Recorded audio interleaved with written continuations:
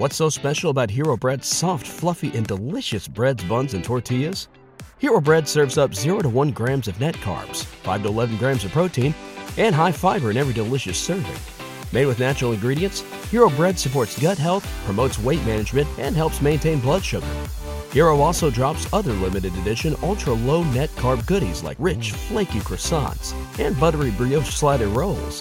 Head to hero.co to shop today. Ladies and gentlemen, Garfield and friends. Friends are there to help you get started, to give you a push on your way. Friends are there to turn you around, get your feet on the ground for a brand new day. Hey everybody, and welcome back to your favorite G.I. Joe recap show. I don't know, I think that's what I say normally. It's been so long since we've done an episode of G.I. Joe because we're in the Thanksgiving spirit. We're watching a Garfield Thanksgiving, and this is Knowing is Half the Podcast, and I am Ray Stacanis. Chen. I'm Gina Ippolito. And we are joined by a very, very special guest, a man who has really, of all the credits that he's had, and let's face it, there have been awards recently, many seasons of a very popular TV show, but the most important thing you would know this person for, new Judge of the Year on the Who Would Win Show 2022, Joey Clift is with us today. Yeah. Hey, everybody. I got to say, I'm currently nominated for an Emmy Award, but that is the second award that I'm the most proud of. The first is the Who Would Win New Judge Award. Thank you. So I know that you've run out of episodes of G.I. Joe to watch. Have you thought of just reviewing like military propaganda commercials? So flat out switching to like commercials for like join the army. Notice that's the dragon. Yeah, the one where like the guy pulls the sword out of like a rock. And I then remember that was for the Marines, or something. and it was awesome. I almost joined that day.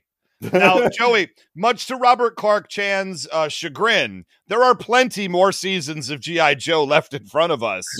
Yeah, we just parse them out, especially around the holiday seasons, because I demand a full month dedicated to each holiday. That's right. Come October, we have to make sure we're done with G.I. Joe for the year because we are shutting it down for Halloween, Thanksgiving, and yes, of course, Christmas episodes. We've done both Ray brought this up. We've done both the Garfield Halloween special and the Garfield Christmas special, but somehow this one slipped through the holiday cracks. It's the trilogy of Garfield holiday specials. We're finally filling in the gap, ladies and gentlemen. So if you're a normal person, listen to all three back to back to back. Our Halloween, our Thanksgiving, and then our Christmas special to really understand what this season is all about. It's really our Krzysztof Kieslowski red, white, blue trilogy. Ugh, you know that Ray is not going to get whatever that reference is, Gina. I totally get that reference, Gina, and I can't believe it myself. I've made this joke before, which is why you know it. No, I was in high school when those came out, and I remember thinking to myself, a trilogy about colors. Pretty impressive. So, Joey, this all kind of came about kind of quickly because you posted on your social media that you wanted to talk about Garfield in any way, shape, or form on any podcast that would ask. And within, I think, 7 minutes, myself and Robert Clark Chan hit you up to ask about you coming on the show. And here we are today. Could we take just a brief moment and talk about your history with Garfield? And then we're going to talk a little bit about this new trailer that Gina's been like all over. Yeah, I'm genuinely very excited to talk about this trailer. So my history with Garfield. So, you know, I'm one of those people that like grew up really loving Garfield, you know, when I was a kid. And then that kind of extended into, you know, my life as a comedian when in 2016, I realized that at the time the @Garfield Twitter account was not verified. So I changed my Twitter handle or my Twitter name to Garfield Official, and then just convinced everybody that I was the official Garfield Twitter account to the point of like the official Garfield Twitter account was doing an event called #AskGarfield. It was a Q&A where you could ask questions using that hashtag and the real Garfield would respond. And I realized that nobody would be able to tell if which one was real. So I just answered all the questions before they could. And I'm sure it's to the point that I'm still blocked by the @GoComics Twitter account for this, the distributor of Garfield. And I answered the questions like pretty much how Garfield would respond, but maybe like 10% darker. And it got write-ups by like the AV Club and like, Daily Dot and a bunch of other places. And since then, I think I've just become known as just like a Garfield aficionado. It's to the point that like friends will just like mail me random Garfield t-shirts. Like people will, whenever there's a bit of Garfield news, people will tag me in it or like text me about it. So I've just become like the Garfield guy in a way that is both delightful and also an albatross I carry around my neck. Kind of like how Haley is the Godzilla person. Like your persona in the Los Angeles comedy community just eventually becomes a thing that people will send you links to. Yeah, what it's honestly kind of beautiful because like right now I'm holding a beaded Garfield medallion made by this fantastic native beadwork artist. Fantastic. That it's the sort of thing where like it's a one of one. They made one of these and sold them as part of a beadwork drop that was released at like 7 a.m. in the morning on a random Sunday, and you had like 3 seconds to buy it before somebody else bought it. And so many people DM'd this to me when it was announced that they were going to sell it that I was like, I guess I have to wake up at 6:45 a.m. on a Sunday and spend $300 on a Garfield beadwork medallion that I've turned into a bolo tie. Just like, this is my lot in life, I guess. I mean, worse things have happened in this world, allegedly. I will say, are we talking about the trailer first or the Thanksgiving episode? No, we got to talk about the trailer first because Robert Clark Chan will forget it by the end of the episode. Yeah, the trailer is breaking news. It's the thing that everybody's tuned in and they want to hear. So all right. This is hot off the lasagna pan. Let's get it out of the way. So the Garfield movie, there's a brand new CGI animated movie starring Chris Pratt as Garfield. And there's a nearly 3-minute trailer that they just dropped a few days as we recorded this. So last week for you people at home. And it's got a house on fire. Like everybody's talking about. You can't go anywhere without everybody talking about this Garfield trailer, how excited they are to see the movie. You can't swing a dead cat without running into a Garfield opinion. No. And I have one question coming out of it. I'm sure you guys have more, but why does Garfield sound exactly like Super Mario? No.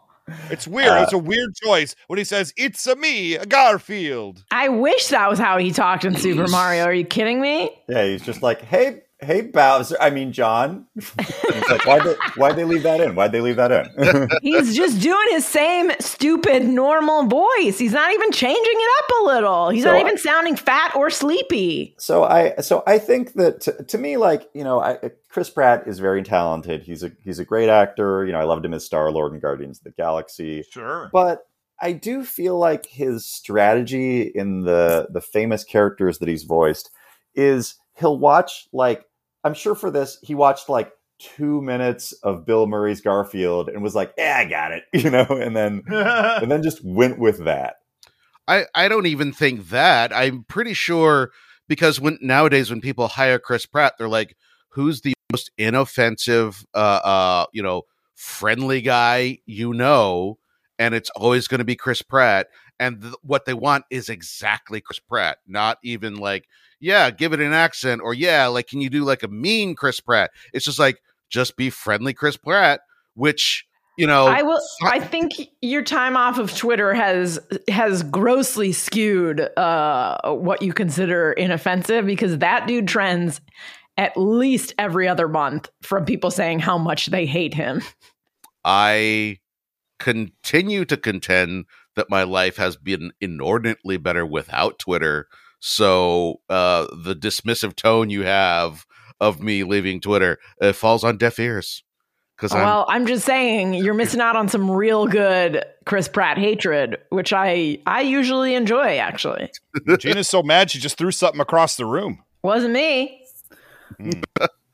Thank you. In that case, if you're not on Twitter, it's important for you to know that there is a major world issue that everybody's talking about right now, and it is this trailer. This is the thing that everybody is. Yeah, people are like, really people are losing friendships over where they side on do they like Chris Pratt's voice or not. Yeah, no, it's I would genuinely like to everybody's know if people are into this. It's so not Garfield at all. And I know people said the same thing about Mario, and then the movie ended up being pretty well liked. There's no reason. Like he's not a voice actor. Stop putting him in crap. There's got to be someone else who could do a like there have been before Pratt, there were like 4 people who voiced Garfield who all did sort of a roughly Garfield-y voice, and this is not that. It's Pratt. This is not your grandfather's Garfield. I want my grandfather's Garfield. But it does. You do bring up a good point in that it does feel like everybody's kind of chasing the dragon of Lorenzo Music, like the guy that voiced the original Garfield. Well, they should. And like Lorenzo Music, a fantastic talent. He died 1 month before 9/11. Are those things connected? I'm just asking questions. Wow. Okay. I'm telling you, the lasagna does not burn at that temperature, you guys. Lasagna cannot melt steel beams. But I think that, yeah, it's like it does feel like Lorenzo Music, who was like a famous sitcom actor in the 70s, who became Garfield in the 80s, and also wrote a lot of the Garfields. Oh, I didn't know that. That's awesome. Yeah, really? He was just such a fantastic, I think, muse for taking Jim Davis's Garfield into like animation, and there is honestly some beef between Lorenzo Music and Bill Murray in that. In the Real Ghostbusters, Lorenzo Music voiced Bill Murray's character in the first season of The Real Ghostbusters. And then Bill Murray thought he did too good of a job, so he got him fired. And then he was replaced by somebody else. And then when the Garfield movie came out, I think that they wanted Lorenzo Music to voice him originally. But then Bill Murray edged Lorenzo Music out for that one and took the Garfield role from him. So yeah, there's some beef there that I really want to know the origins of. I'm sure there's a crazy story, but it does feel like everybody is kind of trying to do Lorenzo Music's Garfield, and I think that's a testament to how fantastic Lorenzo Music it was as a voice actor. Yeah. It becomes iconic. Everybody's just trying to ape the thing that they know. You can't bring up Garfield in 9/11 without talking about that famous comic strip that came out, was it the day before or the day of 9/11 in Garfield that a lot of people still talk about? Yeah. Where literally John just gets a phone call and it says, he did what? And Garfield says, I've been a busy boy. And Garfield says 9/11. It says 9/11. That's crazy. I would have more respect for Pratt in this if he was doing anything at all. But he's literally just doing his own voice. Like he's not trying anything. It is like you could put Guardians of the Galaxy audio in there. You could put Parks and Rec audio in there, and it would sound all exactly the same. And I hate when actors voice famous characters and don't try and do anything at all. I agree, but also I was kind of joking, but also Garfield has been around since, almost as long as I've been alive. I think 40 years or so, 1979. Yeah. And the character has evolved. To be fair, even the original Garfield comic strip was vastly different from the animated specials that came along just a few years later. Watching the Thanksgiving special, I'm like, oh, this is really nice and kind of heartwarming, whereas the comic strip is intended to be kind of caustic and sarcastic. So when it comes to be 2023, I could definitely see them going you know what, he's orange and likes lasagna, that's it. Everything else, we're just chucking it out, starting brand new. But I'm not that's, to me, those things aren't mutually exclusive. I'm not saying he needs to do the Garfield voice that I grew up with. I'm saying if you are going to cast someone in a role, they should be doing something with their voice that is acting. I think that for me, my dream Garfield casting would honestly be somebody like, Mike Mitchell, or this is a little bit of deep cut for comedy nerds, but somebody like a Hunter Altman. I want Garfield to sound gravelly. He's a cat that eats lasagna. His voice is not going to sound smooth. Yeah, I could see that. Yeah, so I guess that like I feel like we've talked about the Chris Pratt of it all. I would love to get into the meat of what did everybody think of the look of it outside of Chris Pratt? What did everybody think? Yeah, so this trailer opens up with Garfield as a baby tiny kitty. And he's living outside and it's storming. He almost gets hit by a car crossing the street because he sees John at an Italian restaurant eating a delicious looking look. As far as animated food goes, the food in the Garfield special, it's all I can think about. Yeah, this is like Miyazaki level. I'm telling you right now, this is Final Fantasy 15 level. We spent 15 years only working on food. And we yeah, put I the mean, rest it's in one well of the later. most important aspects of Garfield. If they hadn't, I would have been very disappointed. Yeah. Everybody, like, they take a different style with some of the, like Joey says, some of the animation. John, it clearly looks like John, but he's different. Everybody kind of looks like they look, but they're different. Than the traditional, what we would talk about for the Thanksgiving Day special. I will say Garfield as a tiny baby kitty is heartwarming. I don't know where this restaurant is that John can just open the window and let Garfield in. Most restaurants don't let you do that or provide the ability to do that, but it is New York, I guess. And tiny baby Garfield coming in and eating every piece of food in the restaurant. I'm here for it. I thought it was delightful. Yeah, I think I enjoy the animation style and the trailer overall. I enjoy. I like that you're duped into thinking that this is going to be like a cute little Garfield, and then he goes absolutely ham on everything, including the ham. Yeah, he goes ham on ham. Yeah, he goes ham on ham. It's hams all the way down. Yeah, no, I agree. I honestly, it's like taking away Chris Pratt's, voice acting. Like the look of this is fantastic. Like it really feels like the Bill Murray Garfield to me felt like, just like a CGI monster. And it's like, that's not my Garfield, whereas this felt like they really tried to create something that felt as vibrant as the Garfield comic strips, while also like updating it in some ways. And there were some changes to Garfield and John's origin story. I believe the original Garfield, they met when John was actually an employee at this Italian restaurant, but making him, a customer, I totally get.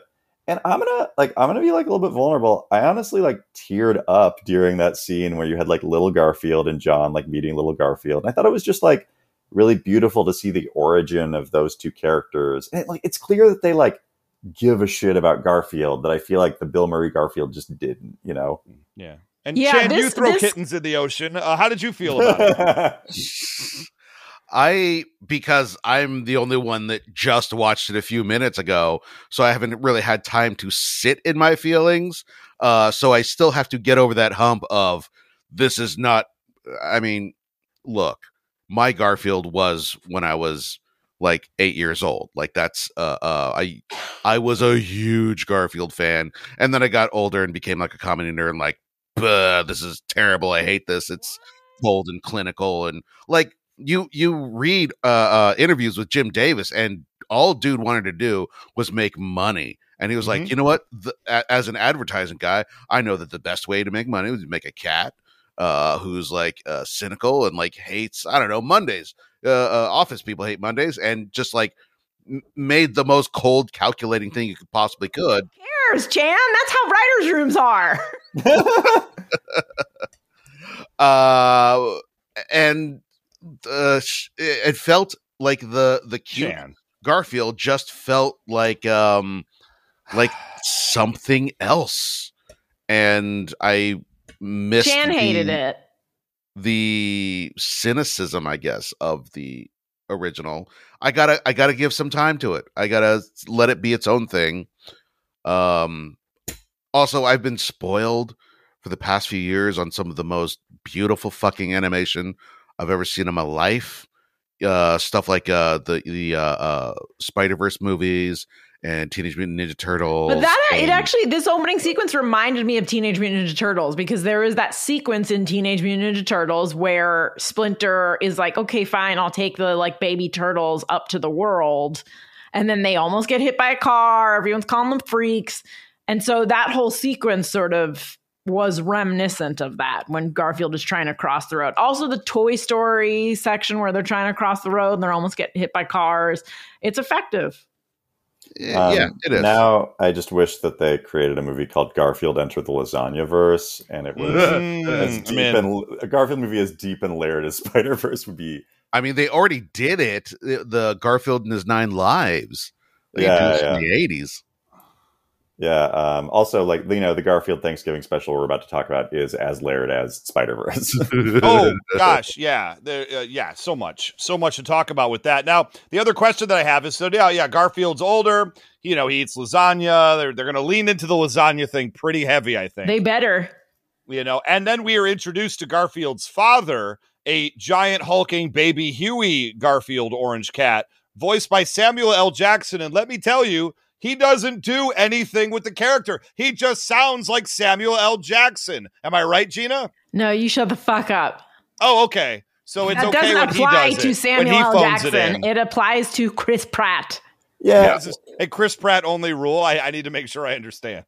Well, I think that, like, Samuel L. Jackson, I mean, Garfield's dad is, like, a fairly, you know, I'm not sure if he's a new character, but he's definitely, like, a character that's not as well known in sort of the Garfield pantheon.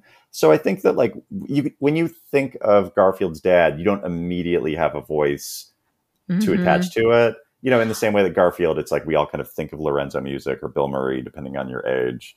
Also, And- Samuel L. Jackson is acting, and Samuel L. Jackson has a distinct voice.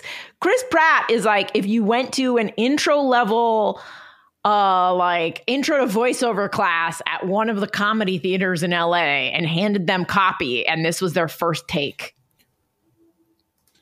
Look, I'm just saying, I like the fact that Garfield's father sounds just like Neville Flynn from 2006's great masterpiece, Snakes on a Plane. I'm hoping there's lots of profanity in this movie. I hope that this jacks it up to an R rating, is what I'm trying to say. And he's like, there's motherfucking lasagna in this motherfucking pan. I hope that's you a know what? line of dialogue. We all have our dreams for what this is, and that's mine. I think that might be the only thing that could get Chan on board. Yeah, look, it's not snakes on a plane, but if the trailer's any occasion, it's cats on a train, and that's that's right in the same ballpark.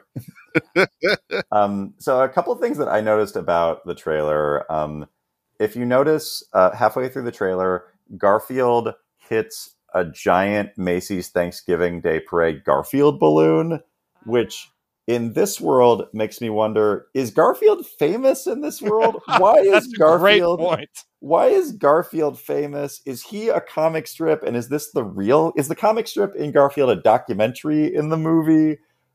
I have so many questions. No, I bet it's just supposed to be like a cat that looks like him. It's a meta joke. They sort of do this in the Thanksgiving special where they show the pig from US Acres. Yeah, from US Acres. Like, I think it's just like a little meta nod. But I will say the Garfield balloon, one of my favorites in the Macy's Thanksgiving Day Parade every year. Oh, do I cry like a baby every time I see it and scream, yes, yes, yes, we peaked as a society every time I see it? Yes. Also, they better not update that balloon. Like, if they update it to look like the updated Garfield, I will drive to New York City and fucking pop that balloon. No, I want them to update it so it's just a giant Chris Pratt balloon, and he's not doing anything in particular. I hate you. Or they just put a Mario hat on the old balloon. Oh my God, please do that. Another thing that I thought was really funny was, so a lot of the trailer is built around this campaign basically saying that you should film your cat or your dog acting like Garfield and send it in for possible inclusion in the movie. And this to me feels very dangerous because I feel like a lot of people are just going to like stuff lasagna down their cat's throats and film it. I mean, that's a smart ad campaign though, to be honest, because there is nothing people with cats like more than sharing videos of their cats doing essentially nothing. I hope the people behind the Garfield movie enjoy every time my cat throws up between now and summertime, because they're getting a new video every time it happens. Like at this point, the cat doesn't even like lasagna. You just make it eat it. It's like, it's time for your lasagna. So what I'm hearing everyone saying is this is our next big gathering next summer. We're gonna rent out a movie theater for the Garfield movie, Mm-hmm.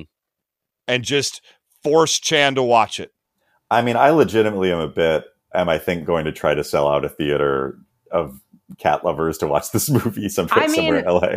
I think we should do that and then go to like fucking Buca de Beppo or something and eat lasagna. I would love. Oh, actually, this is a fun addition to that Garfield Twitter takeover I did. Is I got a DM from the official Olive Garden account. They also thought that I was the actual Garfield account, and they basically like said like, we'll send like, you know, all the lasagna you want to the Paws Inc. office. And I had to like level with them and be like, okay, that's like, I'm not actually it, but I'll take the free lasagna. And they sent me a $25 gift card to Olive Garden. Yeah. How about that can get you a lot at Olive Garden. That gets you literally every breadstick. Yeah. Oh yeah. So yeah, let's do crazy. it. Let's plan it. I'm in. Let's sell out a theater to see the Garfield movie. Let's get a group to go to Olive Garden and eat a 3-course lasagna meal. Yeah, I'm fucking in. They have a deep fried lasagna appetizer, a regular lasagna entree. And they also have a breakfast or like a dessert lasagna that's like a cake that's a multi-layered cake. So you could have 3 courses of lasagna, just like live your Garfield dreams out, you know? I didn't know any of that existed, and now it's all I'm going to think about until next summer when we go do it. Yeah, I'm in. I also have a $50 gift card to Olive Garden, so... Sounds like you and Gina are paying for the whole thing. All right, everybody. Sounds good. Okay, so there was literally us... And when we order this lasagna, we'll specifically tell the waiter, "Don't worry about utensils." Oh Jesus! We're doing like the pie eating contest at the Iowa State Fair with just our faces in the bowl of lasagna. I literally just looked it up, and there is an Olive Garden Burbank. So you go to that AMC Burbank, and then go to the Olive Garden after. That's our local Olive Garden. No, I haven't been to that Olive Garden, Chan. How often are you at the Olive Garden? Enough to know where the Olive Garden is. Well, share your knowledge sometimes, sir. Hold on. This is wild to me. So Garfield and the Garfield trailer, Chan, ugh. But Olive Garden, he's up on his hind legs defending this like a bear in a picnic basket. When you're there, your family. Yeah, listen, man, Olive Garden gets a lot of shit. But it is not deserved. Coming from 100% Italian person with literally 80 good Italian restaurants by where I grew up, my parents still would occasionally go to Olive Garden. They liked the value for the money. So I want to say like a few years ago, Olive Garden had something called an unlimited pasta pass, where you spent like $100 and you would get basically all the pasta that you wanted for like, I think it was like 10 weeks or so straight. So I got this and I thought I was like cheating the system, but I went twice a day, every day for like a month and a half. Hell yeah. And I probably put on 20 pounds and my goal was basically to zone in on what to me was the perfect, like make your own pasta bowl, unlimited pasta, like combination. And, it definitely felt like, oh, this is probably what an alcoholic feels like. Because I would like roll up, skip the line, walk straight to the bar, and then just be like, bring me some breadsticks. Oh my God.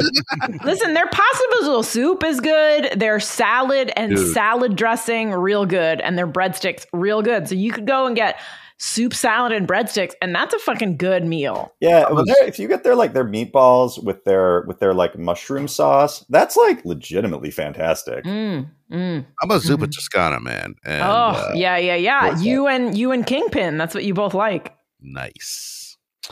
I have purchased the 30-day nacho fries pass from Taco Bell. Oh no! That's a thing. I have. It's $10 and you get a nacho fry every day for a month. Wow. I am on day 2. Chan, I'm legitimately concerned for your health. You should give updates every week. Just like let us know if you're still excited about it at day 20. You know, this weekend we're going to see some Instagram shots of Chan sneaking nacho fries into Olive Garden. So honestly, we can enjoy both that sounds together. Like a dream. I would love that.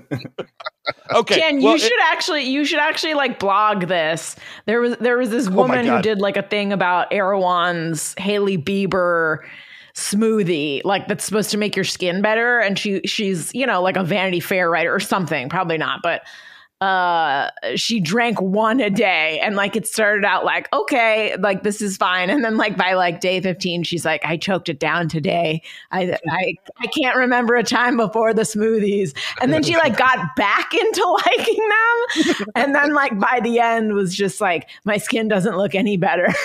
No, you can't trust them Biebers, I guess. Yeah, my skin doesn't look any better, but my pee is blue.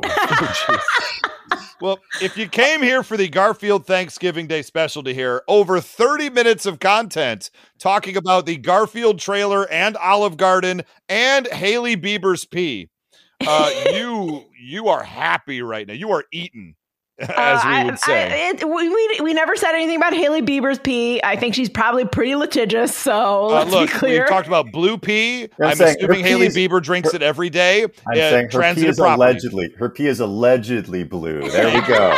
There we go. Sources say. There we go. We're fine. Sources. Many people are saying that Hailey Bieber's pee is blue now. G.I. Joe will return after these messages. What's so special about Hero Bread's soft, fluffy, and delicious breads, buns, and tortillas? Hero Bread serves up 0 to 1 grams of net carbs, 5 to 11 grams of protein, and high fiber in every delicious serving. Made with natural ingredients, Hero Bread supports gut health, promotes weight management, and helps maintain blood sugar. Hero also drops other limited edition ultra-low net carb goodies like rich, flaky croissants and buttery brioche slider rolls. Head to hero.co to shop today.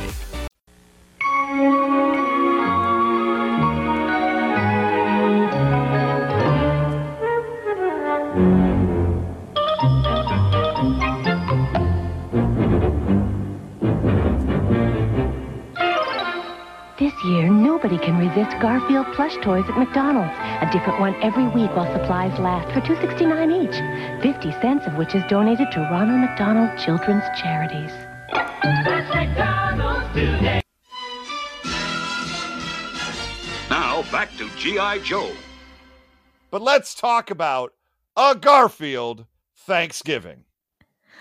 So I'm just going to start by saying we got on this recording, and I said, are you guys sure we haven't watched this before? And both Chan and Ray said, we have not. We did the Halloween, we did the Christmas. And I said, oh, okay, I must have just watched it by myself the last 2 Thanksgivings.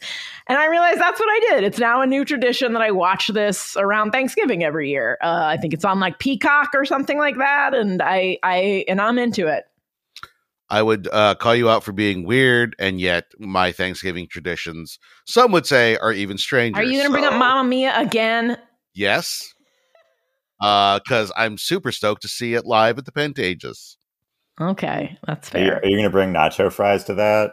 You know what? We're going to Katsuya before that, but if there's time to slide in Nacho Mia, before.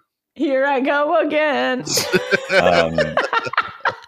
I gotta say, this is my first time watching this special in probably like a couple of years, and I took 2 pages worth of notes. Hell yes. Also, if you haven't watched the Christmas special recently, come Christmas time, you got to watch that shit. Oh yeah, it's great. Grandma comes back. It's great.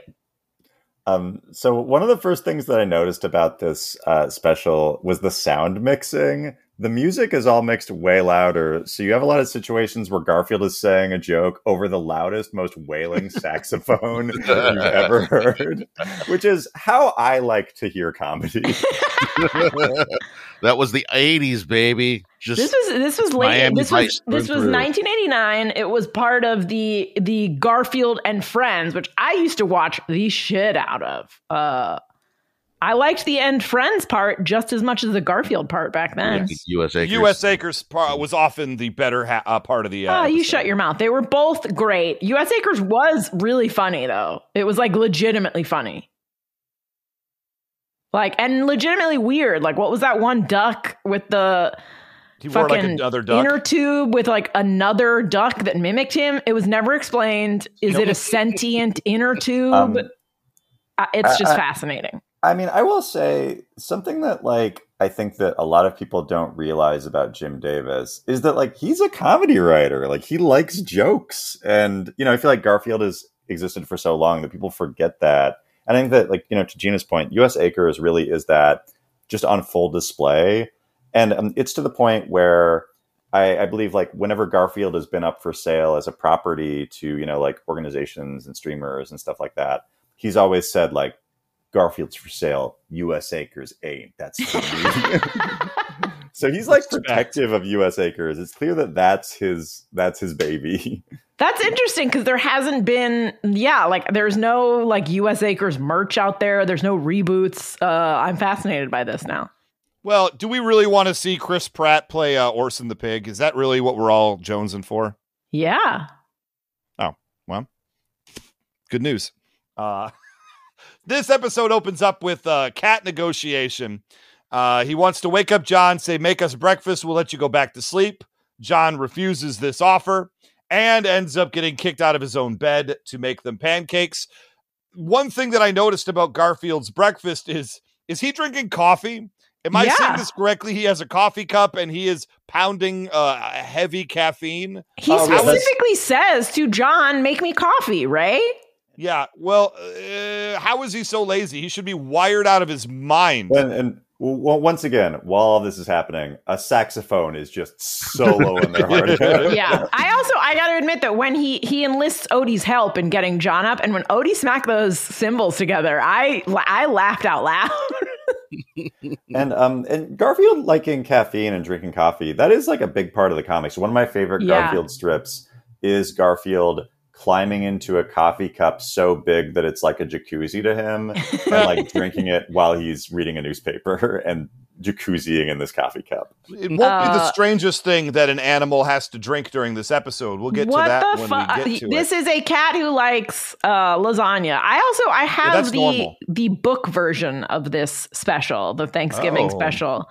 The novelization. Yeah, I have based on the novel by Jim Davis. Sapphire. Yes. I have had a lot of Garfield books growing up, and I still have them. I have this. I have but yeah, it's just good. It's good. It's a good, like, starting the day out by waking John up made me laugh. Forgive me, Gina. I was unfamiliar with your game. You mentioned the book adaptation. If you go to the Garfield Thanksgiving wiki, there is a pretty healthy section describing the differences between what's on screen and what's in the book. Oh, Gina, you got to take us to New Rock Stars. All right, Yeah, we're doing an Easter eggs video. breakdown, a side-by-side comparison. Into it. So immediately after breakfast, Garfield lets us know that now it's time to abuse the dog. I didn't like that. I have a lot of questions about your review. The main one being, have you never heard of Garfield or seen one? I was also big time Garfield fan. This is sound like it. 30 years later. Things have changed. The way that John comes on to Liz. That's okay, we'll talk about that. We'll talk about that for at least 30 or 40 minutes when we get to it. Keep your woke shit out of my Garfield cartoons, Chan. You trying to cancel John Arbuckle now? Oh yeah, we'll definitely. I mean, look, SJW cuck. Turns out Garfield's going to go to the vet today, and tomorrow he removes the calendar page. It reveals that tomorrow is Thanksgiving, which gives us a song, and I'd love to hear some of it, Robert Clark Chan. Is it a banger? I'll let the people decide. It's real 80s. I'll say that much. It is. Once again, there's like 6 saxophone solos in this song. Really quick, I want to talk about something we didn't mention, especially talking about the Garfield trailer and how the Garfield trailer really started with, like, establishing the love that Garfield and John have for each other as characters. As a contrast, the first 10 seconds of this, when Garfield is ordering John to make him pancakes, it looks like John is about to blow his brains out. If you have a cat, you've been there. You've been there at freaking 5 a.m. when they're like, it's time to eat, and you just want to sleep. And you go there and the bowl is full. I will say there's a slight inconsistency here in that this breakfast looks delicious, Garfield is into it, and later he somehow doesn't know how to cook anything for Thanksgiving. Wait a second. Hold on. No. That is a plot hole. You brought this up as he's an amazing breakfast cook, but he's a very dumb Thanksgiving chef to the point of like putting butter on himself because he thinks that's what it means when it says to put butter everywhere. Like I've known dudes that are like, I can make eggs. I feel like that's like a very common, like dudes in their late 20s are like, yeah, I cook, I make eggs. But it doesn't, like, I would buy that he doesn't know how to make a turkey, but yes, he is an idiot when it comes to like just putting vegetables in water and then doing nothing else. If he cooked eggs and bacon and made coffee, theoretically, he should at least know how to do vegetables. Yeah. Hey, Jim Davis, we got a note for you. Make John's intelligence consistent. Do the mashed potato, do the candied yam, do the funky turkey, cause it's time to jam. If you don't wanna dance, baby, that's alright. Do some non-stop shopping, work up an appetite. Make your Thanksgiving one long meal, cause the more...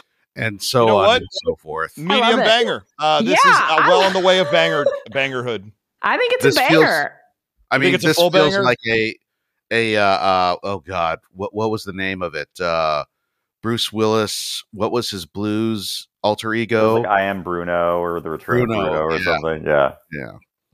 That's what it sounds like. Which is to say, it sounds terrible.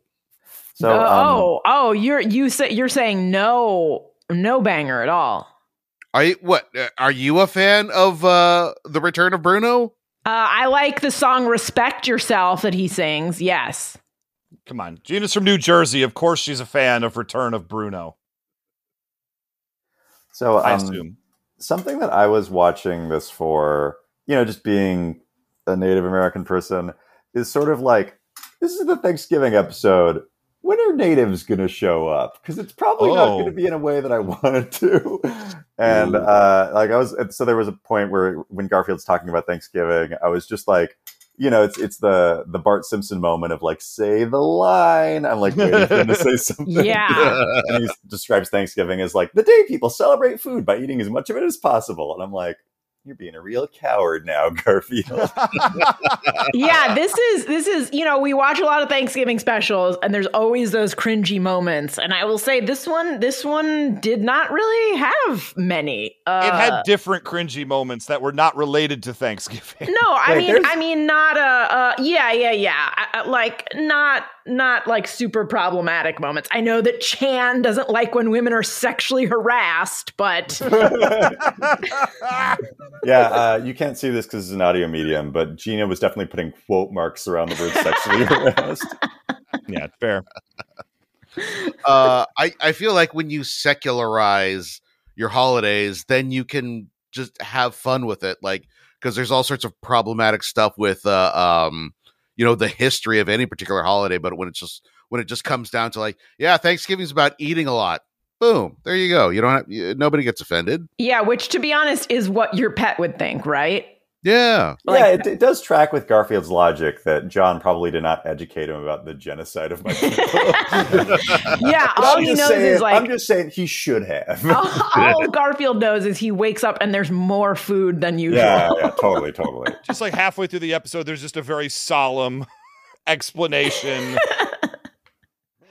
I think it would have added a lot to this episode. Now they decide to go get groceries. He convinces Garfield to come with him. The day before Thanksgiving. They're going to go get their groceries. Now, what really upsets me, what I want to cancel John for, is he gets an entire Thanksgiving day's meals worth of groceries, keeps it in the car, and then takes Garfield to the vet. Yeah. Who does the groceries first and then leaves them in the car for like 2 hours to go to the vet? That is botulism. That's what that is. Yeah, I'm very mad. I thought of that as well, but then I realized like he's got to do that because he's trying to dupe Garfield. Like he lulled him into a false sense of security using his Achilles heel of lots of food, and then he sprung the vet on him. And in this cartoon world, it probably took him all of 15 minutes. and he was back out in the car. And also, we've seen that he does not know anything about cooking, I guess, except for gorgeous breakfasts. But yeah, I also thought that. I was like, dude, you can't leave that shit in the car. But here's the thing. We know that he lives in a cold area. This is the only thing that I will say is that, like, in New Jersey in November, especially in 1989, before things got fucked up, you could definitely leave groceries in your car for a couple of hours. And if anything, they would probably be frozen. You know what? I hadn't considered the New Jersey weather aspect of it. I'm still mad, but not as mad anymore. He goes into the veterinarian's office, and they walk by a bunch of other people with their pets. And I'm not going to lie, the guy's sitting there with a gigantic fish on his lap, just petting it like a cat, really got me. I did laugh out loud at that sight gag, and it made me happy. I like this whole sight gag. I like the woman with the pig. I like the fact that some of the pets look like their owners. Truth. Yeah, I enjoyed it. I will also say, like, the thing that weirded me out is that I started this out being like, man, John has the perfect life. Like, I want to be John. He's got 2 pets. He's living by himself. He always seems to have, like, you know, enough money for whatever he wants to do. He's not like, it's not a plot point that he's like broke all the time or anything. He seems to be living the high life. But what was he planning on doing for Thanksgiving? Like, we know he has family. Yes. We've seen them in other holiday specials. So is he just like, if Liz had said no to this, was he just going to, like, I mean, he would have blown his no brains shade. out. Yeah, I've done it before too. I've just celebrated with my 2 cats, but he buys an awful lot of food. What was Liz going to do? Yeah, that was my big question is, John brings Garfield to the vet, and this is all kind of under the smoke and mirrors of him wanting to ask Liz on a date, which he does in the most aggressive way possible. Uh-huh. But the date is, hey, would you like to come over to my house and I'll make you a Thanksgiving dinner tomorrow for Thanksgiving? And it's like, what?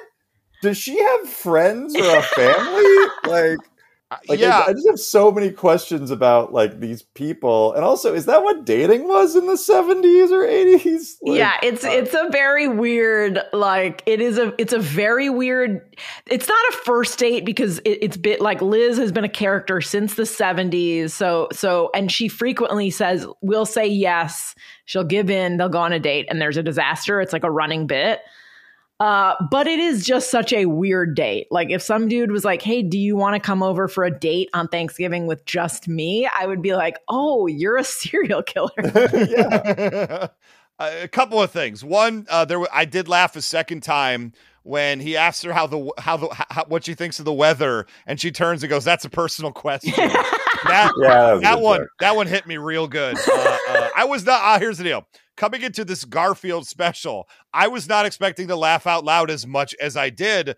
Full honesty, and this one got more than a lot of other cartoons. This one made me laugh multiple times, and I'm so happy. Garfield is consistently good. Like, I don't know if you remember the Christmas special, but there's that that one is just so delightful, and it like ends with like Odie has been collecting random bits of garbage, and you realize it's to make something for Garfield for Christmas, and it's like such a sweet, cute moment, but also like John's grandma is doing crazy ass stuff the whole time. It's Garfield is consistently good. Yeah. And so the vet visit, because look, I got a lot of thoughts here. John asks her out on a date, and she's like, "No, dude, I'm not going to date." She says, "I'd rather die." Listen, I respect this woman. I respect Liz is the hero in this scene. If this was me, I would be polite until I died.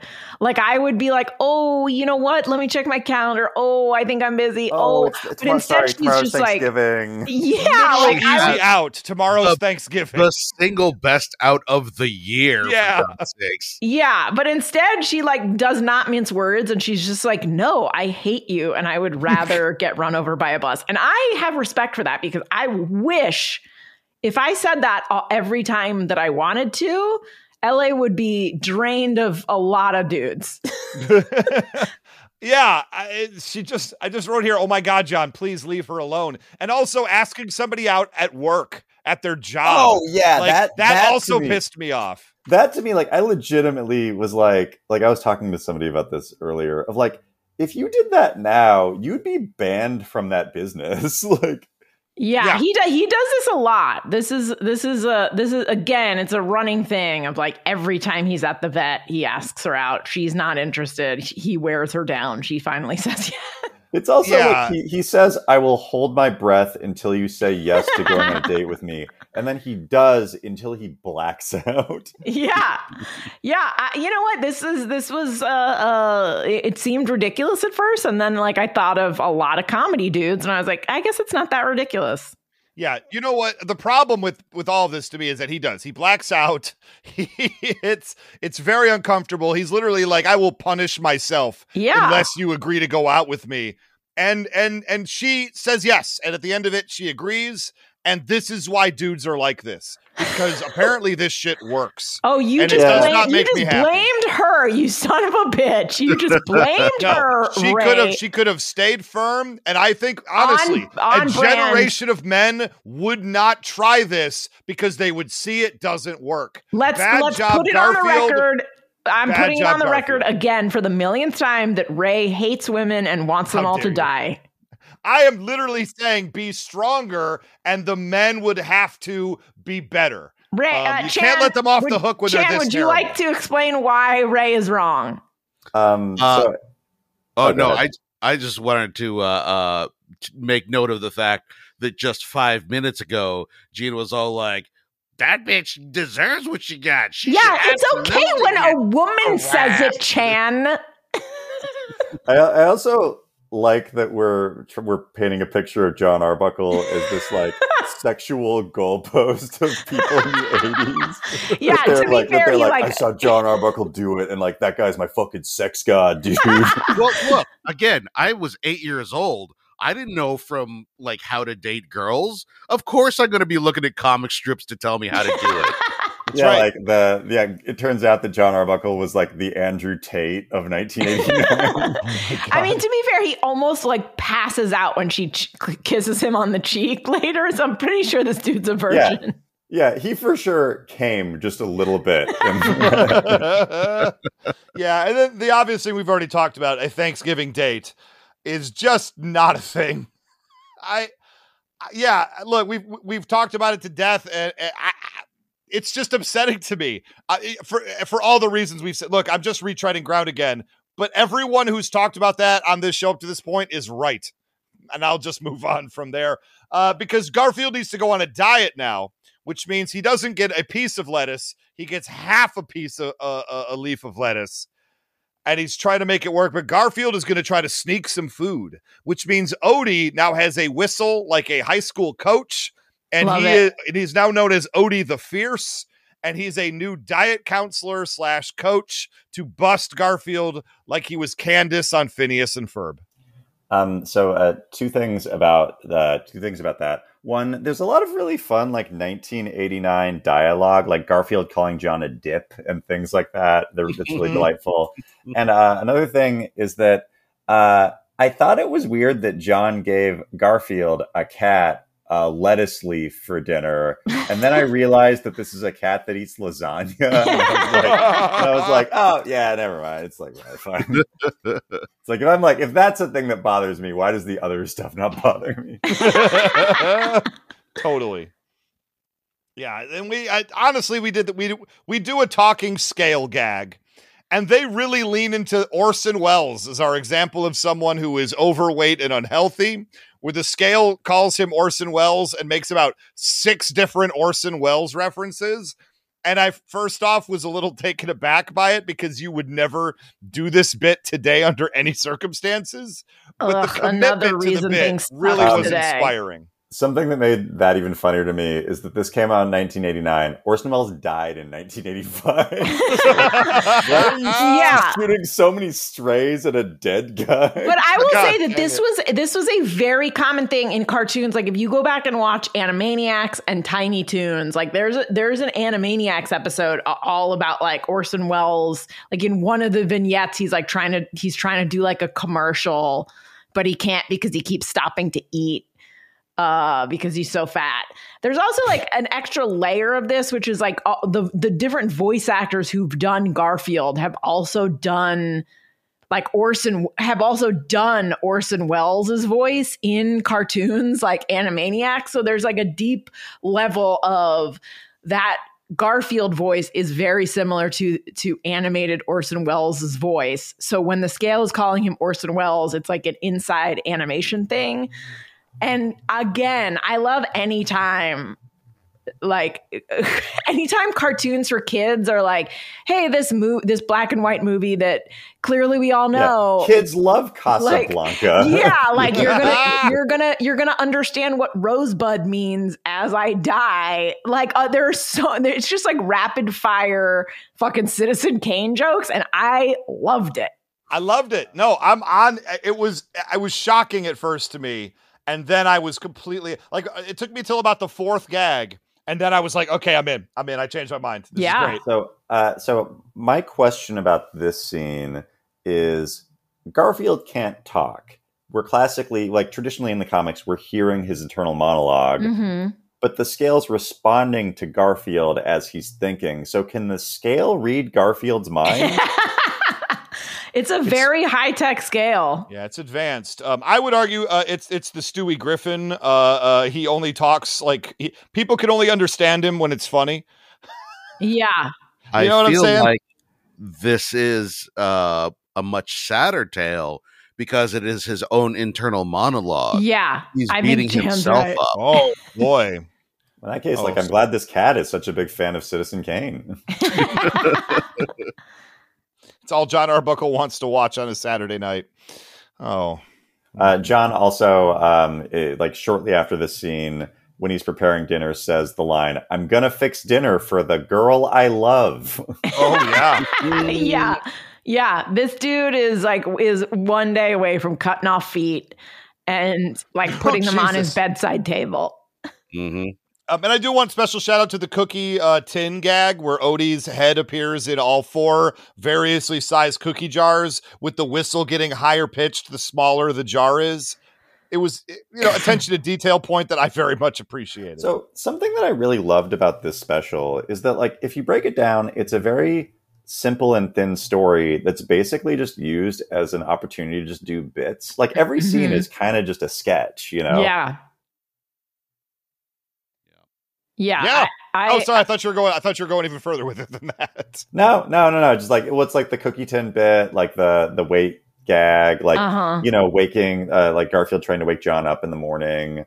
You're right. Yeah, the vet scene. It really is just a series of every scene is just an opportunity to do a Garfield bit for 3 minutes. Yeah. So just somebody come through sketch. I appreciate it. When he gets dressed and they he has the parade of costumes, Yeah. Same deal. Well, here we go. Cut to forward. It is now Thanksgiving. We are 3 hours away from Thanksgiving dinner. John picks this moment to take the turkey out of the freezer. I laughed. I did because it says, first thing on the recipe, 24 hours. Did he not look at the recipe? How does he even know what ingredients to have? That was a good joke. I totally agree. Yeah, and his response to everything, I like that he's so blasé about it. He's well, it's just a suggestion. He doesn't. It's much funnier that he doesn't panic. That he's just he just plows ahead with his idiot plan. Yeah, nothing's going to stop him at this point, no matter how painful it gets. And I mean, my typical complaint of every Thanksgiving Day special. During this time of day, why is no one watching the Lions game? I'm still going to harp on this. It's on right now in the world of this game. I hate you. I mean, we don't know what Nermal's doing. Okay, that's fair. Yeah, knowing Nermal, that annoying piece of shit, he probably is watching the fucking Lions game. Oh, finally Gina fucking says what we're all thinking. Fuck that gray cat. When I was 9 years old, I got a cat that I named Nermal. Oh, yeah. Get off this call. You're canceled now. You're a bigger monster than John Arbuckle. Officially, for the people keeping tabs at home, this was 1989. The Detroit Lions beat the Cleveland Browns 13-10 in a monumentally exciting defensive struggle that I think Garfield and friends would have very much enjoyed to watch. This is actively losing us listeners. You talking is making people log off. It wouldn't be the first time. It's not going to be the last time. We'll go. John is preparing himself. He tries to shave, cuts himself immediately. We already talked about the clothing bit. Now, he has a few pieces of clothing I have questions about. But, John, you be you. He is kind of a weirdo. Listen, sketch comedian. He's got a sketch comedian's closet, man. You know I would what? think you of all people would get this. Yeah. You know what? I mean, look, you're right. I didn't think about it like that, but now that you've said it, the cat's out of the bag. I especially like when he's like, I'm running out of clothes, because I have been there before where I'm like, God, don't I have any normal clothes? I have like 3 normal outfits, and then the rest is just like a fucking ballerina outfit, a doctor's lab coat, and an astronaut. Yeah, I did really appreciate that he pulled out, like 4 outfits, and one of them was like a top hat and a monocle. One of them was like a surfer outfit. One of them was, like some sort of costume. And he was like, well, that's all my clothes. Like, one of them was a gorilla. And there was a moment where he actively thought, this will get me laid. Listen, look. you know that at some point, every comedian with a gorilla suit was like, would it be funny if I put this on for my date? I get, I get where John's coming from here, because there's a point where if you're going into a date and you're like, look, no matter, if I just be myself, nothing's going to happen. So I may as well make a choice and take a risk and just try something. So I get where he's coming from there. It makes sense. This tracks. I mean, this is also a world where he somehow convinced a woman to like have their first date be on Thanksgiving dinner. That's right. So I feel like he's just like, well, I mean, look, I'm in uncharted. A woman said yes to going on a date with me. I'm already in uncharted waters. And at the end of the day, he shows up to the front door with no pants on. So yeah. That's absent-mindedness. That's not that. Chan, don't you try and make something dirty of it. Don't cancel him. Look, I think that he's playing it off as absent-mindedness. But, like Louis C.K. did the same thing. That's all I'm saying. Again, I respect the fact that reportedly. Again, I respect the fact that she's not like, oh my God, dude. She's just like, hey, I like your boxer shorts, buddy. Look, just dry as hell. Yeah, she's like, look, I don't have any friends or family. Given his incel tendencies, it was 50-50 whether he'd have pants on when he answered the door. In her mind, I would. Right. This also is a man who wears sock garters, and in 1989, that is a choice that you have to make. Everyone wore sock garters in 1989. It was the coolest thing to do. Oh boy. Was it, Gina? Oh dear. Was it? Oh no. Yeah, every dude wore them. I love that the way that Ray is saying this is like, this is a conversation that happens every week on the podcast, and nobody wants to like talk about it because it's becoming a problem. Yeah. Welcome back to Knowing Is Half the Sock Garters, Gina. Yeah, you know what? If we called it specifically Knowing Is Half the Sock Garters, Gina, you would have a whole lot of fucking WikiFeet fans on here. You know what? I've changed my mind. That is the new name of the show. Chanfro, get some artwork made for next season. We're going all in. Is that if we do that, then that means, Gina, you are going to have to make Patreon videos of you naked with only cats on you. Yeah. We joked about it right there. No, I think it would just have to be my feet. Just your feet. With cats on the feet. Okay. No, I'm feeling that. Look, I'm just gonna chime in and say, like, putting your bare foot on a cat, it just feels real nice. Yeah, it really does. It really Until does. the cat says no. Yeah. So you gotta do it like gently, but like you do it, it's like the cat's warm and real fluffy. Yeah. It's nice. No, my cat will wrap around my foot and would dig in the claws and just go into attack mode if I try to do Yeah, that. that's because I told your cat to do that, but my cats love it. I mean, that's fair. Now, I like Liz's energy a lot because she comes in the door, she doesn't really know what to expect. Her first move, sit on the couch, pet the cat, and let the dog sit in your lap. And I'm just like, I respect you, Liz. Yeah, she's the greatest.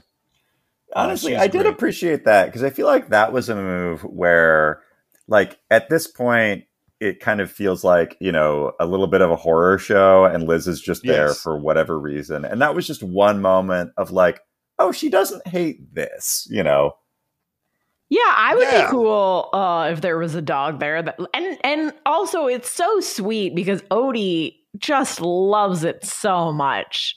He's so into it. And there's even one point where she scoots down the couch and Odie just immediately follows her. And I related to that. That is amazing. I mean, she got to be a pretty goddamn good vet if on their off time, their non-getting shots time, the animals are like, hey, yeah, I want to hang out with you. You're pretty cool. That's a good point. It's a very fair point. So she says, your diet's over. We're going to get you on some light exercise. And John has absolutely butchered, for lack of a better term, the dinner. It's just not going to happen. So Garfield takes 4 or 5 shots at getting him the idea of calling his grandmother to come over on Thanksgiving, not as a guest, not in a pre-planned anything, but literally to come over, make dinner, never say hi, and leave. Dog, what was his grandmother doing on Thanksgiving? Oh, I mean, she's probably got 10 dates lined up. She's probably mid-fuck at this point.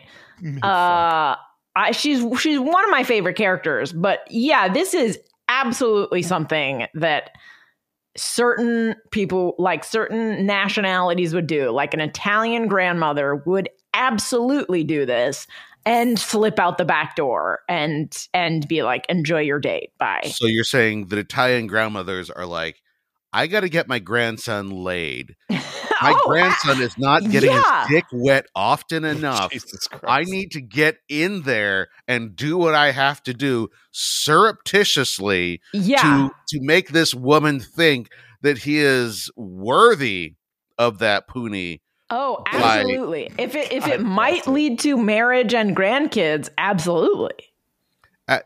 There's no way she's going to marry him. No, his grandmother legitimately thinks he's a great dude. Don't you? She specifically says to Garfield, let her know that she's getting a prize man or whatever she says. Yeah. I think she knows she needs to step in because he is not that. And she's trying to help the facade. I'm actually with Chan on this one. No, you guys are very sad people. You knew that already, Gina. We have families to go to on Thanksgiving. I mean, I look, I think that people are allowed to have levels. I think that she can think that he's nice and also understand that he probably applies butter to his skin because he thinks that's how you make turkey. Oof. Yeah. Yep. So he sits down. He goes back into the living room to hang out with his date because Grandy doesn't want him anywhere near the food. And he immediately starts talking about the meaning of Thanksgiving and the meaning of holidays. He's stalling. He's trying to stall, basically. He is mansplaining, 100%. And this is when I was just like, a native thing's going to happen. Yeah. This is. He makes it a long time, though, without, it's impressive how long he sort of pushes it off. Yeah, it's I think that the exact line is he's explaining Thanksgiving. Also, why is he explaining Thanksgiving to this grown woman? Because he's very clear. He's very clearly has no idea how to make small. He thought she was going to come over and they were going to eat. That was what he thought. And when eating isn't happen, he has no idea what to talk to her about. No one has ever said hey, If you're on a date, ask her about herself. Ask her like about her job. Ask her about her family. So Wait, he what? panics. This is him in full on panic. Like, I guess that I can relate to that because I definitely went on a date when I was like a teenager and I didn't really know what to talk to the girl about. So I just started talking about monster trucks. Yeah, that is the same as this. Now, wait a minute, Gina. Yeah. No, that's not my understanding of how it works at all. You take a girl on a date and then you monologue about yourself for like 2 hours so she knows you're great, and then she never calls you again. Ugh. Oh, wait, I'm starting to figure this out. We need to take note of the fact that John has these facts in his head. This isn't something that he prepped for. He already knows this information and can dispense it at will. Yeah, have you ever had a conversation with Leslie Cena? Yes. Because I guarantee you, if you said to Leslie, hey, Leslie, what do you know about Thanksgiving? She could also do this. John is the type of guy that one night there was a History Channel special on and he was like, oh, Garfield, we should watch this. And Garfield was like, please no. And John was like, yes, you want to watch it for 3 hours? And then retained every bit of that knowledge. You know what? I'll allow it. Yeah, that tracks. I just like that during his like lecture about Thanksgiving, he says the line, they invited their Indian friends to join them and everyone brought food. And then one of the foods that he mentioned is something called Indian pudding. And I had to Google what that was. And apparently it's like apparently Indian pudding is a dish made by the colonists using cornmeal that was brought by presumably members of the Monkey tribe who were at the first Thanksgiving. But like, why did they bring the Indian pudding? Look, John, get your facts straight. It's a very weird random fact. Again, we watched some very problematic specials of this same time period. So the fact that was all he said and he wasn't like, he wasn't like, oh, they were so grateful or something like that. Yeah, I was just they like, disappeared and gave the country to America. Yeah, I will say this was probably like, I was kind of like waiting for like, come on, Garf, I love you. Don't do nothing to my people. And it did feel like, oh, okay, like this is, on a scale of 1 out of 10 of microaggressions against Native folks, this is like a 2. It's not bad. Which for the time, yeah. I mean, again, we watch Thanksgiving specials every year for this, and for the times, not too bad, Garfield. It seems like someone was like, let's just avoid it altogether. I like that you're saying for the times, like that sort of thing didn't still happen like 2 years ago. Oh no, but that's all. That's what I'm saying. Like for 1989, which we've seen very problematic stuff in 1989. I was also waiting for the other shoe to drop during his long monologue. And the fact that he only brings it up twice, I was like, wow, all right. Because he could have made that whole monologue super problematic. Yeah. So I would say, John Arbuckle, look, the way that you've treated Liz over this has really creeped me out. But, like the Native stuff is like, it's excusable. Also, I gotta say, again, props to Liz, because if it were me, I would feel compelled to pretend to pay attention to this bullshit. But instead, she's like, I'm gonna nap with the dog on my lap while you do your crap. Like she has no qualms about just being like, I am bored, watch me fall asleep. That just tells me that Liz was doing a little pre-gaming before this date, and she came in 3 Pinot Grigios deep. And she needed a little sleepy time. I mean, considering that she had like a full waiting room the day before Thanksgiving, my guess is she's just a hardworking woman. Yeah. And she just gets to take a chance to take a nap. Oh my God. Yeah. You tell me that you don't come home at like 3 p.m. every once in a while and just be like, oh my God, there's like 2 hours with no kids and nothing to do. I'm going to fall asleep. Ugh, your life makes me sad. Amazing. Well, that's like one of the best parts of Thanksgiving is that part, like, especially if you go to a Friendsgiving or like with family and you like, at some point in the day, it's just going to become acceptable for every single person to just kind of take a nap in the same room. Yeah. Like you don't you're all feel sitting in chairs, you're all like on couches. It's just going to happen. It's fine. you don't feel compelled to like still be on. They can just put something on the TV and everyone can just sort of. Yeah. Yo, that's what the Dallas Cowboys game is for. Am I right? High five, everybody. I Boom, hate you. Boom, boom, boom. Nailed it. So Granny in the kitchen, she chainsaws the chicken, which I found delightful. She's gonna deep fry, and I'm like, John has a deep fryer just in his house. She's making croquettes. This is not normal. Dinner's ready, and what really hit me, everything else in this has been pretty grounded. That is the one got me. Look, when I was in college, I visited a friend, and he lived in a frat house. And I never joined one. I found him to be overly problematic once I started discovering what actually happened at those places. Different story entirely.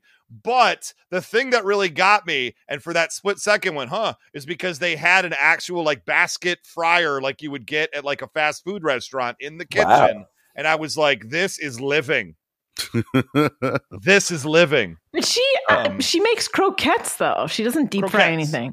No, she absolutely deep fries things, but also you don't need a deep fryer to deep fry things. You just need a pot. Like we used to have a Fry Daddy, and it's actually easier just to use the is that cast right? iron. Yeah. I do. I think the bit with when she's making. First of all, I love that she's like, "You're looking a little thin there, Garfield." Every interaction she has with Garfield, and he's just so delighted by her. But when she's making those sweet potatoes. And he's like, blech. And she's like, you've never had them like I did. And then she just puts like the most butter and sugar and marshmallows on top. I was like, again, this is another good bit. Grandma in the kitchen, another good bit. And I don't know if you guys saw who plays Grandma in this. I took special note of it because I'm like, I know this voice. Well, of course, it's the same as in the Christmas special. Well, it's Pat Carroll, who her most famous role would be Ursula from the Little Mermaid movie of 1989, same year. Yeah, she was fantastic. Like a great character, great voice actor. Like just, her comedy was great. She was the just anti-Chris Pratt, if you will. Yeah, that's right. Exactly. She actually tries and she does different voices. Also, she kind of looks like grandma she kind of looks like grandma. All right. There you go. And she's a biker granny too. I would point that out. I just love everything about this grandma. Yeah. I also like the fact that she sets up the entire table. There's like a candelabra, 3 candles on there. And also she puts wine out for everybody, including the pets. So not only is Garfield a major coffee drinker, he's a booze hound who's drinking Cabernet. Wow. She just died last year at 95. 2022. Good for her. R.I.P. Rest in power, Queen. Yeah. She run out of like fish souls or something? I love her. Jesus, Jen. Yeah, she sets up a great table. She does. And everybody has to wake up. They do all pray. They do all hold hands and say a prayer beforehand. And that did not go unnoticed to me that Garfield loves the Jesus. Yeah, I didn't need this. I didn't need that. They kept it pretty non-denominational because the music was playing, so it wasn't just like, "Dear Lord, we thank you." You just see them. You see them quietly close their eyes, fold their hands together, and for a stone cold atheist like me, I'm like, I'll accept this, I guess. Yeah, okay, I still wish it wasn't in there, but I feel like they got a note from the execs that were like, you can't have them eat without doing something, and this was their compromise. Yeah, look, given how churchy the Charlie Brown specials are, this is fine. So, one of the things that I've done as far as just like, Garfield media I've created is I made this comic over the pandemic called Antifa Garfield that was just like Garfield or he's Antifa or whatever. And it went like, honestly, weirdly kind of viral specifically on Facebook. Like it got shared in like a Garfield shitposting group. And then from there it got shared in like an alt-right shitposting group. And then from there it got shared in like a left-wing shitposting group.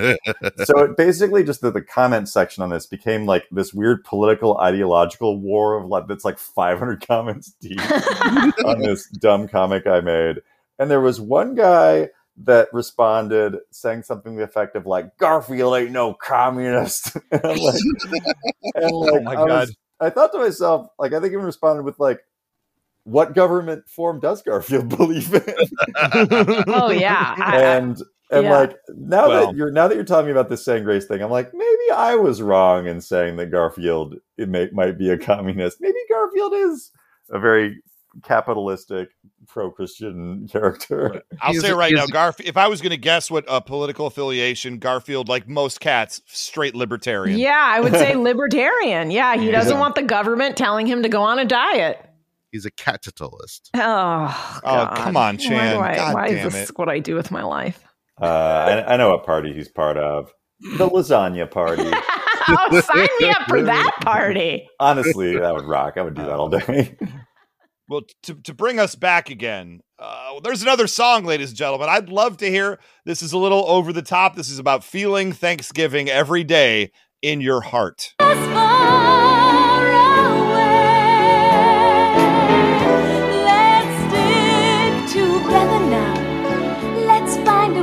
Somehow to feel Thanksgiving every day. Appreciate the message. I can't tell if it's a bit. Not a banger. When Jim Davis heard that for the first time, do you think he cried? Guaranteed.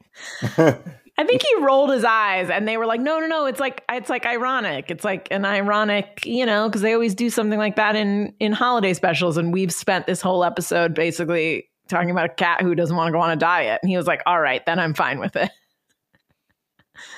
Oh, yeah. We needed a little sappiness at the end. One thing was while they're actually having Thanksgiving and they're actually having the meal, there's a moment where John and Liz are in a 2-shot.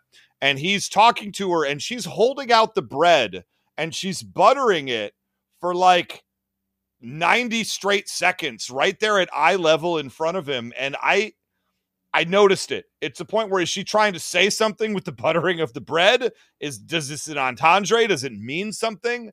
Look, I don't know. This is a woman who said yes to a first date on Thanksgiving for a Thanksgiving dinner alone with a guy because she does not have friends or family. I think she's stoned.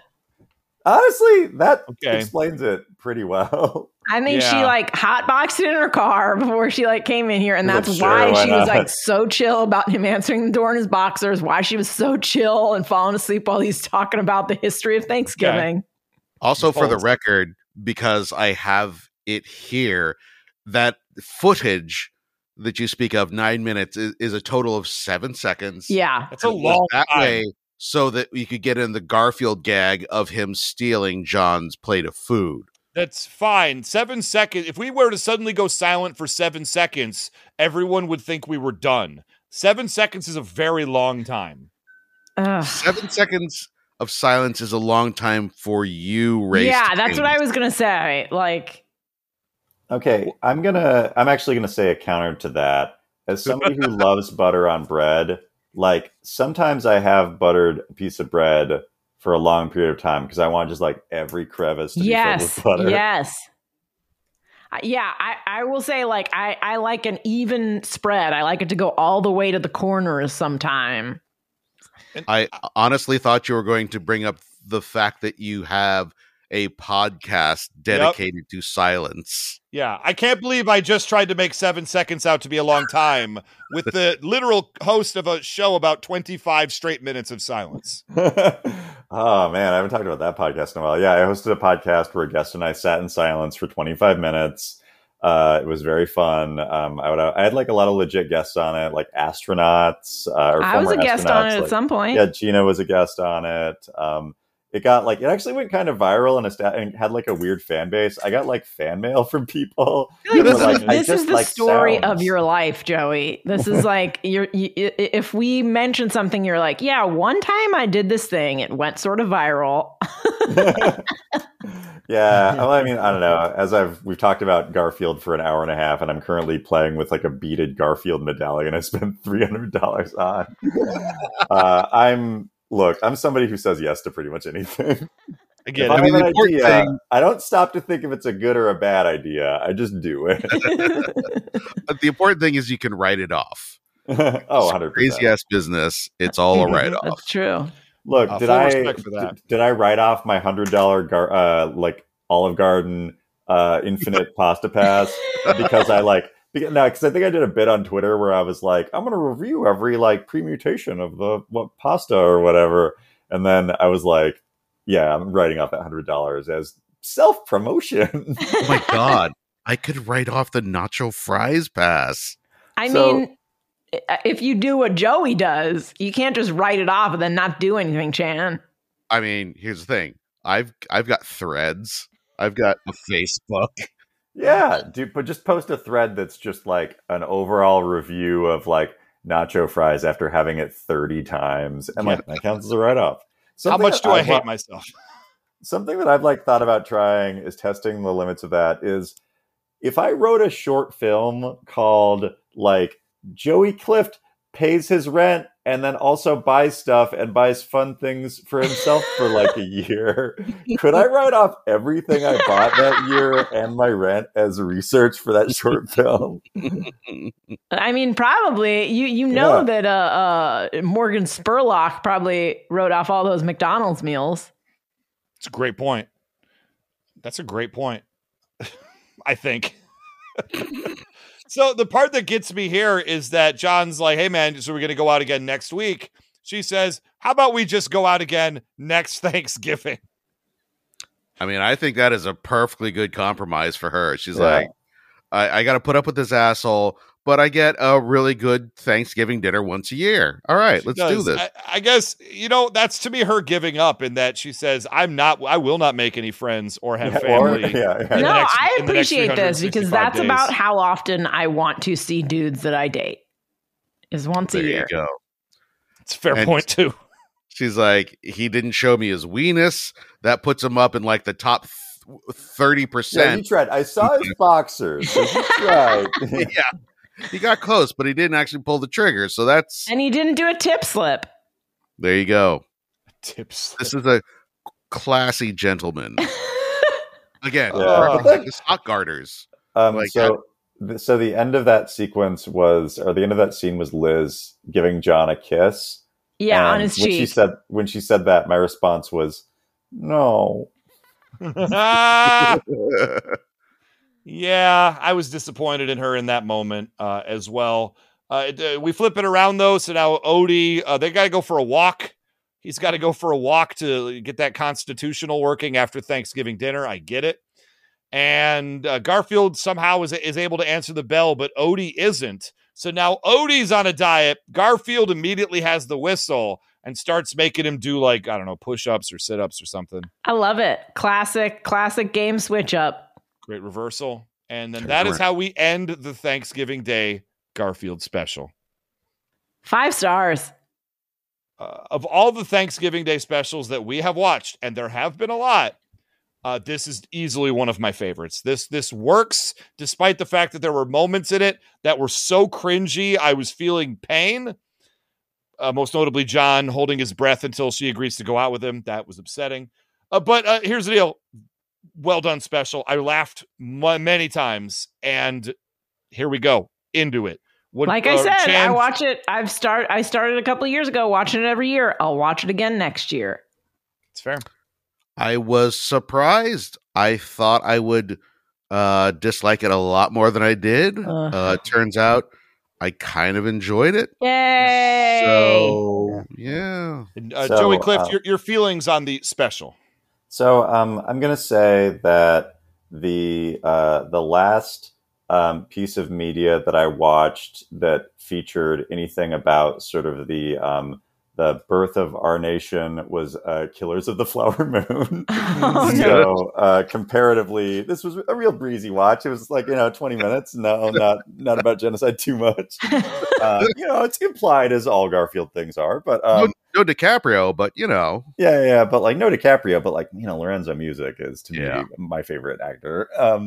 So yeah, I would say that what I thought was very interesting about it was so Jim Davis co-wrote this with a woman named Kim Campbell, whose only credits on IMDb are basically other Garfield properties. Hell yeah. And it was really interesting to kind of parse out what felt like a Jim Davis joke and what felt like kind of a not Jim Davis joke, which presumably was a Kim Campbell joke.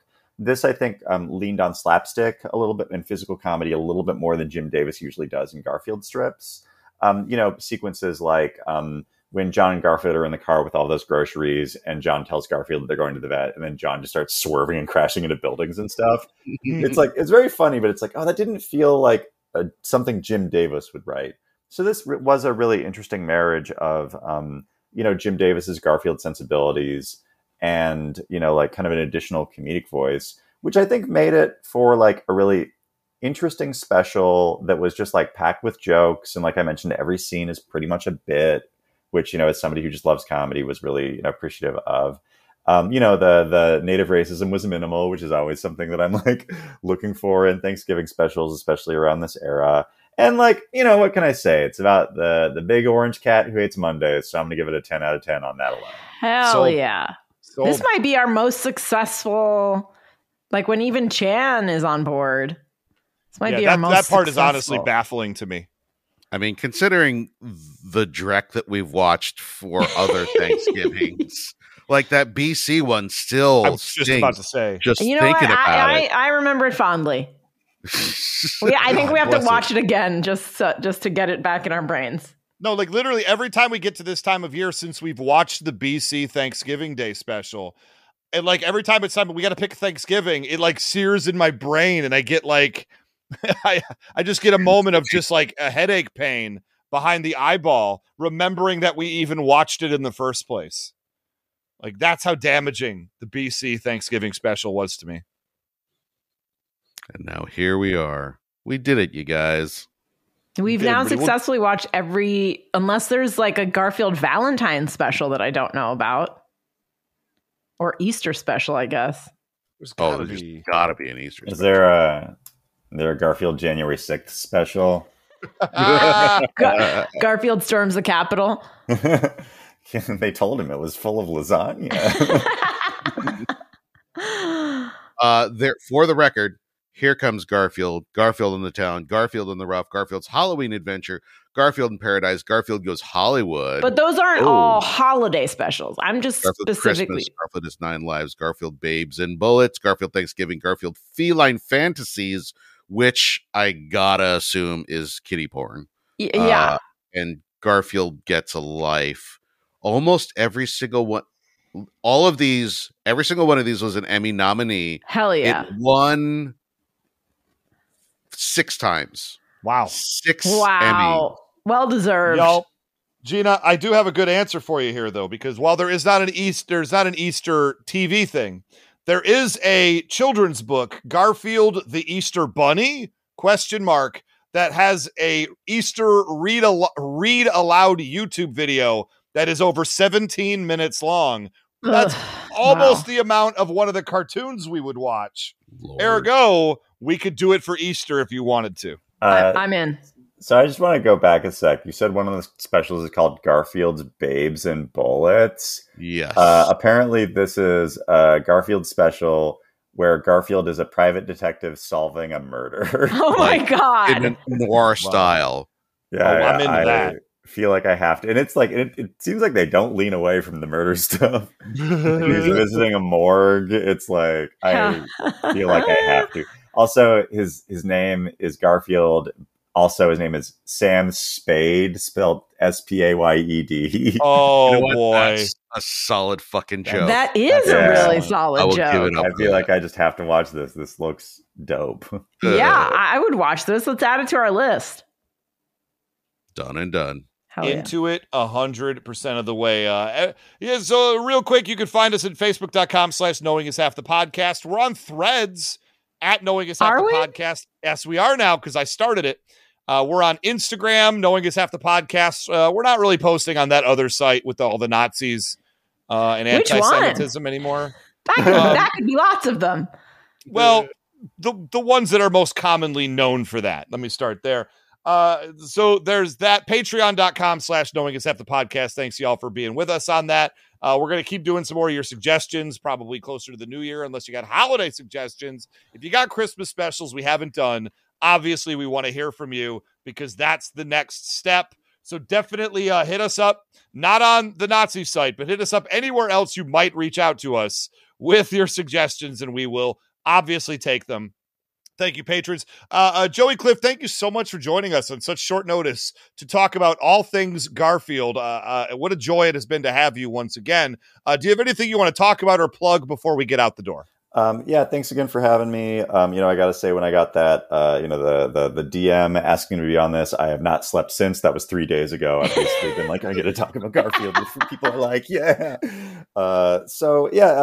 This has been very fun. And also, I've just been a fan of the podcast for a long time. So it's so cool to, finally be thank on. you for saying that. And you can follow me on Twitter, Blue Sky, and TikTok at Joey Tainment, and Threads and Instagram at Joey Clift with 5 or 6 eyes.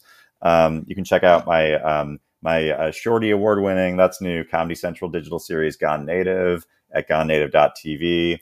And you can also check out Spirit Rangers, a Netflix show that I was writer, consulting, producer on. That was just nominated for 7 Emmy Awards. Hell yeah, that's Wow. more than That's so Garfield. Yeah, you could pass up Garfield. Yeah. If I win an Emmy, am I going to look to the sky and be like, that was for you, Lorenzo Music? Oh yeah, for sure. I mean, if you win an Emmy, don't you immediately, if you want to, get a job on a Garfield property? If that's what you wanted, isn't that?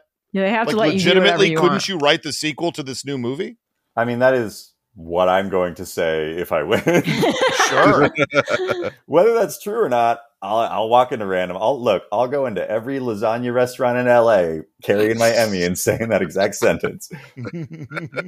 I just picture the speech, I'm assuming there's a speech involved in which you say, look, guys, this has been excellent.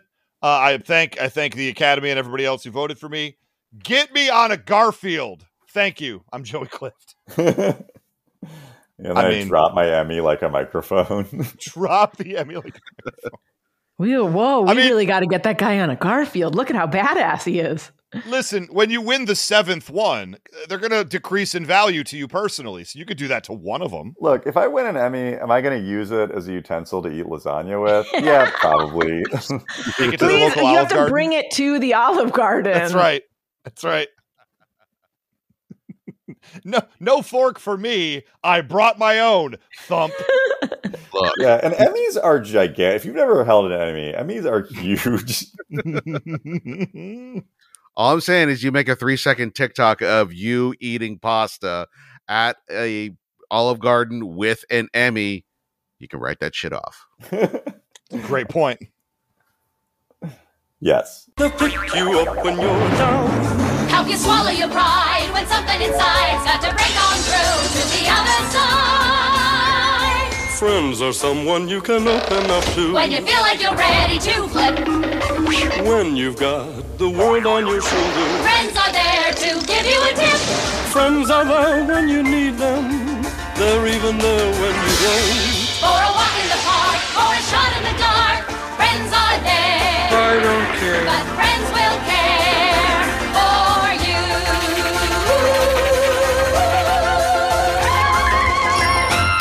So if someone wants you to change the channel, kids, just say no. Do you ever find yourself thinking about who would win in a fight between Goku and Superman? Hi, I'm James Gavsey, and on the Who Would Win show, me and my co-host Ray ignore anything important happening in the outside world and debate fictional battles between characters from comics, movies, and video games. We got a new show every week, and almost always am I the winner. Yeah, not true, Ray. In the past, we've discussed such matches as Captain America versus Darth Vader, Solid Snake versus the Iron Giant, classic matchups like RoboCop versus Terminator, and even the Muppets versus Sesame Street. That one was crazy. So if you're a fan of geek culture and love a spirited debate, check out the Who Would Win show wherever you get your podcasts, or check us out at whowouldwinshow.com. What's so special about Hero Bread's soft, fluffy, and delicious breads, buns, and tortillas? These ultra-low net-carb baked goods contain 0 sugar, fewer calories, and more protein than the leading brands, and are high in fiber to support gut health. Shop now at hero.co.